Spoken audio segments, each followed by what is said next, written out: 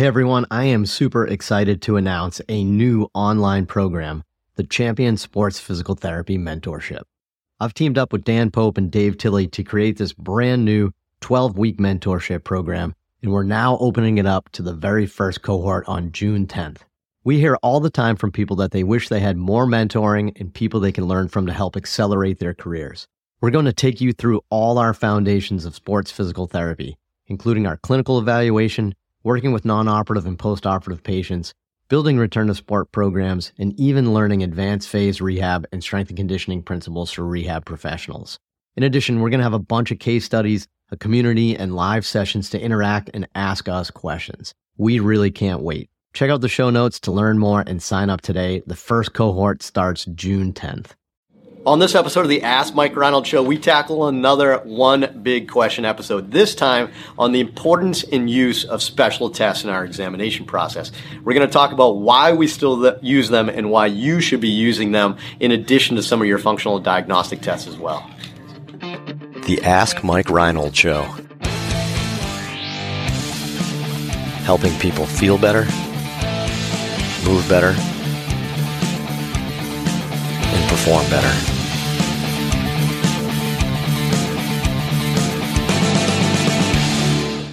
Welcome back, everybody, to the latest episode of the Ask Mike Reinold Show. We're here with Mike Scaduto, Dave Tilley, Lenny Macrina, still missing Dan Pope from the show for another week. He's been in Brazil for weeks. And sabbatical. On a sabbatical, but we're here. We got Kevin K. Mac McNamara. That's actually got a good little... K-Mac McNamara. When you put it all together, pretty good. Phenomena. K-Mac from Franklin Pierce University, but the other one in Phoenix, not the one in New Hampshire. Remote campus. Right? It's like a warehouse, some random like warehouse Phoenix in Arizona. Is that an online school? It's like a shed. Is this online? I don't get it.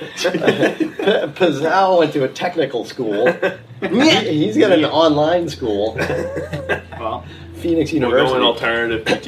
Yeah, that's pretty awesome. Home study course. Hopefully we get some more great questions in this episode. We'll see. K-Mac, take it away. What do we got, buddy? All right, we got Nick from Long Island. Hey, Mike, I'm a PT student in my last year, and we are told constantly to treat impairments and dysfunctions that are present in the patient.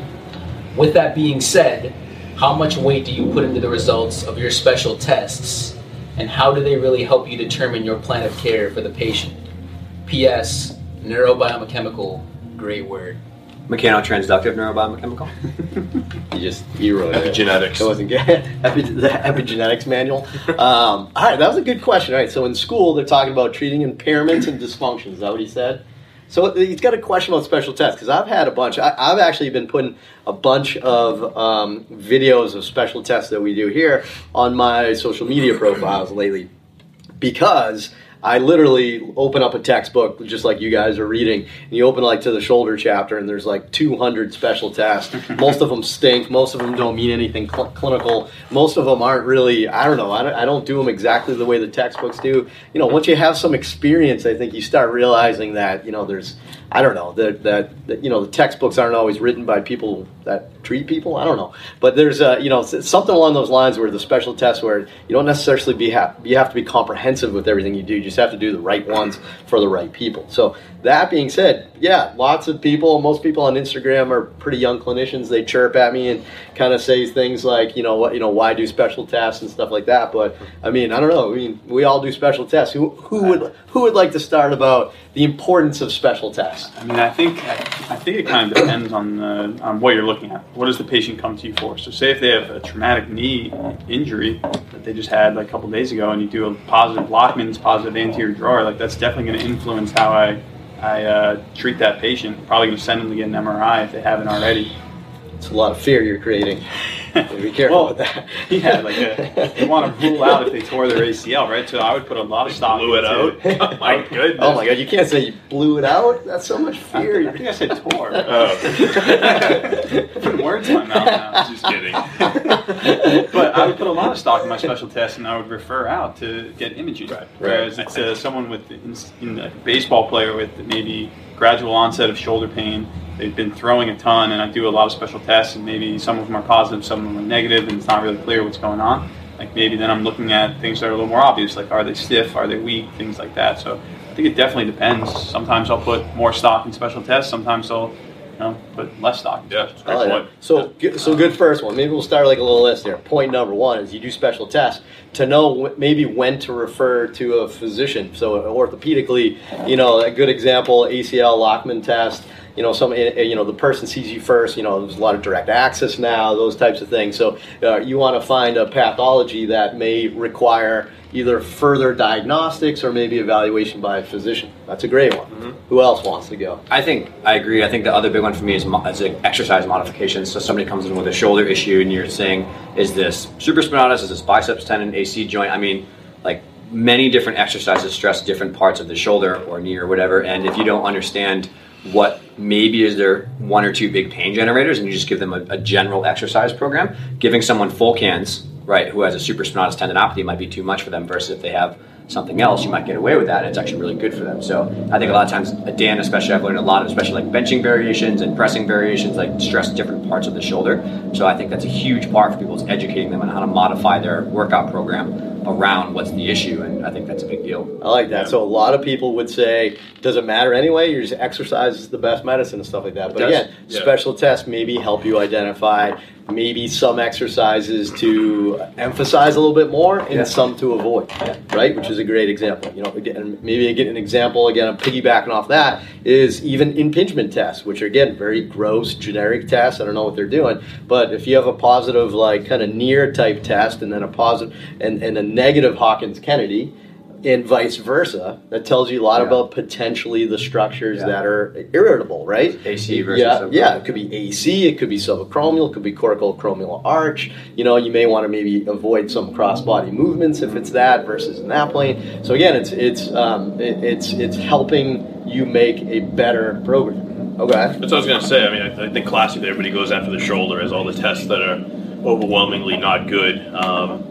But like Mike said, Lockman's is a great one. Valgus varus of the knee is going to be another great one for MCL, LCL. There's some good tests for UCL that we use a lot. I've written about that, and milking sign and other things, valgus extension overload. But I think overall, for me, I'm using it to try to prove to the patient almost that, and put them in positions that they say replicates their symptoms and see if I can replicate it and ask them, is that your pain? Because they're going to feel different things when you do that. So if I can replicate it and I know what structures are probably stressing more than others, then it may help to identify and hone in what may be going on a little bit more so than just kind of a vague diagnosis. Because trust me, that person that's sitting in front of you, they want a diagnosis. They want to know what is going on. They want to know what structures are going on. Is it labrum versus rotator cuff? And I'm going to do my best to give them some answer. And oftentimes my answer is, I don't know, we're going to treat it the same way, but you're looking like this because they've been told, go to PT. Or like you said, we have a lot of direct access here. They don't know. They're freaking out that they have shoulder pain. And I'm trying to give them a little better understanding of what's going on so I can also see what other impairments they have going on, like your question said, and then I can treat those more so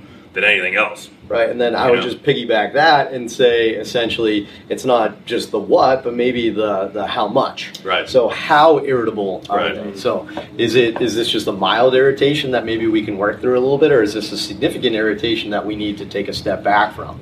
Right? So there's lots of special tests, right? Some rule out some big, crazy things. Some are a little bit less specific, right? But, some things are going to be more obvious, but I don't think that rules out that we use it. I was just going to say, you can also use them to measure progress. We talked about that before, especially maybe something like a spondy, where you'd want to see them relatively pain-free on a lot of hyperextension special tests before you progress to maybe more of a strengthening-based or a return to sport program. Same thing with the elbow, I guess. Maybe you want to be pain-free on the table with all the special tests before you even start considering throwing, something like that. So you can use it to kind of measure sensitivity, and you can measure progress. Right. It may not necessarily change your treatment again, but it's going to give you a lot of valuable information about where they are and if you're ready to progress to that next step. Right. So, it's interesting. We always say here, this is kind of part of our system here and the way we kind of do our performance-based stuff, but we always do two things, right? We look at the structural and the functional issues or the diagnoses, right? So just because somebody has some functional limitations and we are going to work on that doesn't mean we ignore the structural ones. And oftentimes our treatments are put together anyway. You may want to work on the acute inflammation and irritation and pain of the structural pathology, but realize that may not be the underlying reason why they're there, and we still have to address the functional ones. Yeah. So again, it's still putting it together. So again, I don't know if people just like to argue on the internet, or if it's just like a bunch of inexperienced clinicians that are making bold statements that some of these things don't make sense. But there's definitely a lot of really valuable ways to put that together. Yeah. And if you're missing that out, one big one we didn't talk about, but we have touched upon in the podcast every now and then, is sometimes too when somebody has pain and I can't figure it out on my special test orthopedically, I start thinking we're missing something.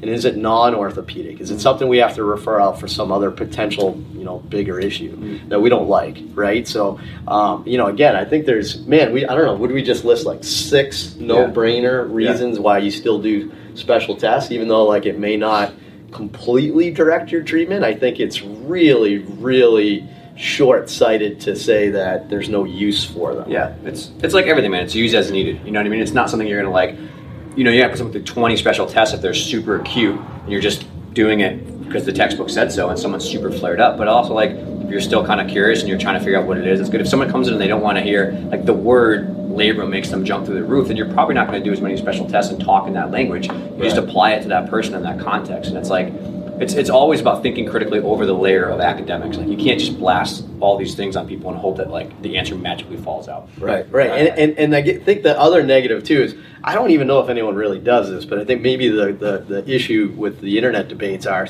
look, if you have a positive NEER, you don't just go to the corner and grab the NEER impingement protocol and give the exercise. I mean, I don't know anyone that does that, but like maybe people do that, but like I don't know. I would like to think we're better than that, but if that happened, that's not good. On social media, you'd think that most people. Oh my God, that's what you think everybody does based on is social cookie media. cutter but whatever. I think the other thing I would add is the person who asked the question, I think was a DPT student, right? Right. Still a student. I definitely found, in my first 6 months, a year out of school, I maybe did more special tests. I did like a ton of special tests. I did like all the special tests. And it just made me more confused, I think. But as I've grown a little bit, start to do fewer special tests that are probably more applicable to like the person in front of me.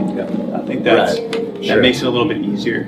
I think new grads and students that we work with tend to do a lot of like ton of special tests, and then it just kind of muddies the results a little bit. They don't really know where to go. You find the tests that that you think are most beneficial, most sensitive, and especially in your hands. Look, McGee, super comprehensive. I think does Chad Cook have a book too? I mean, those are amazing resources by some really, really experienced people. Those are great resources, but they're meant to be textbooks. They're meant to be comprehensive. Your eval doesn't mean you do 30 special tests, But at the beginning, when you're young, you kind of do because you don't know what else to do. And then you start getting better, and then you start realizing that different patient populations also, there's a bunch of special tests that I'm not going to do in a baseball player because they're not specific to a baseball player. You know what I mean? So, there's tons of different ways to do it. So,